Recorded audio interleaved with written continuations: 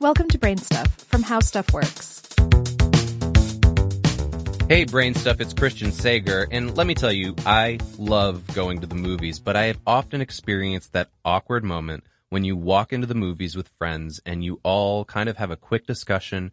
It can sometimes get heated about where you want to sit down to watch the film. Now, everybody has their preference. Some people like to sit towards the front, some people toward the back.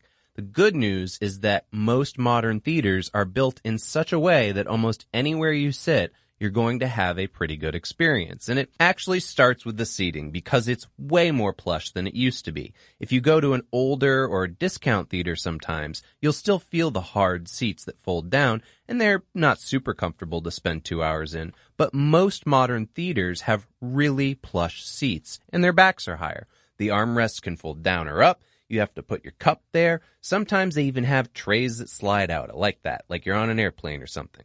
There's stadium seating, though, and that has really changed things. Because theaters used to be built with a grade of about 15 degrees from the front to the back to theoretically give you a good view over the heads of other viewers.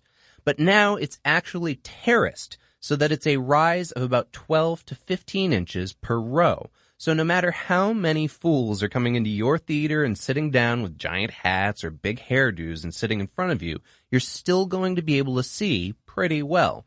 But aside from comfort, the really big thing that you want to take into consideration is sound. We live in a time when theater sound has been amped up to super digital magic. Really, the best place is going to be about 2/3 back from the front and toward the middle.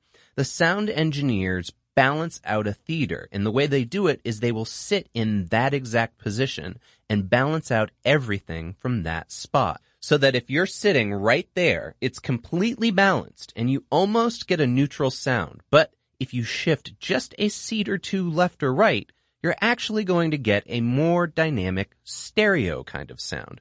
But if you just want to sit wherever you want, look, that's cool. But just know you might not be getting the best possible sound experience. So pick your seat and have a great time at the movies.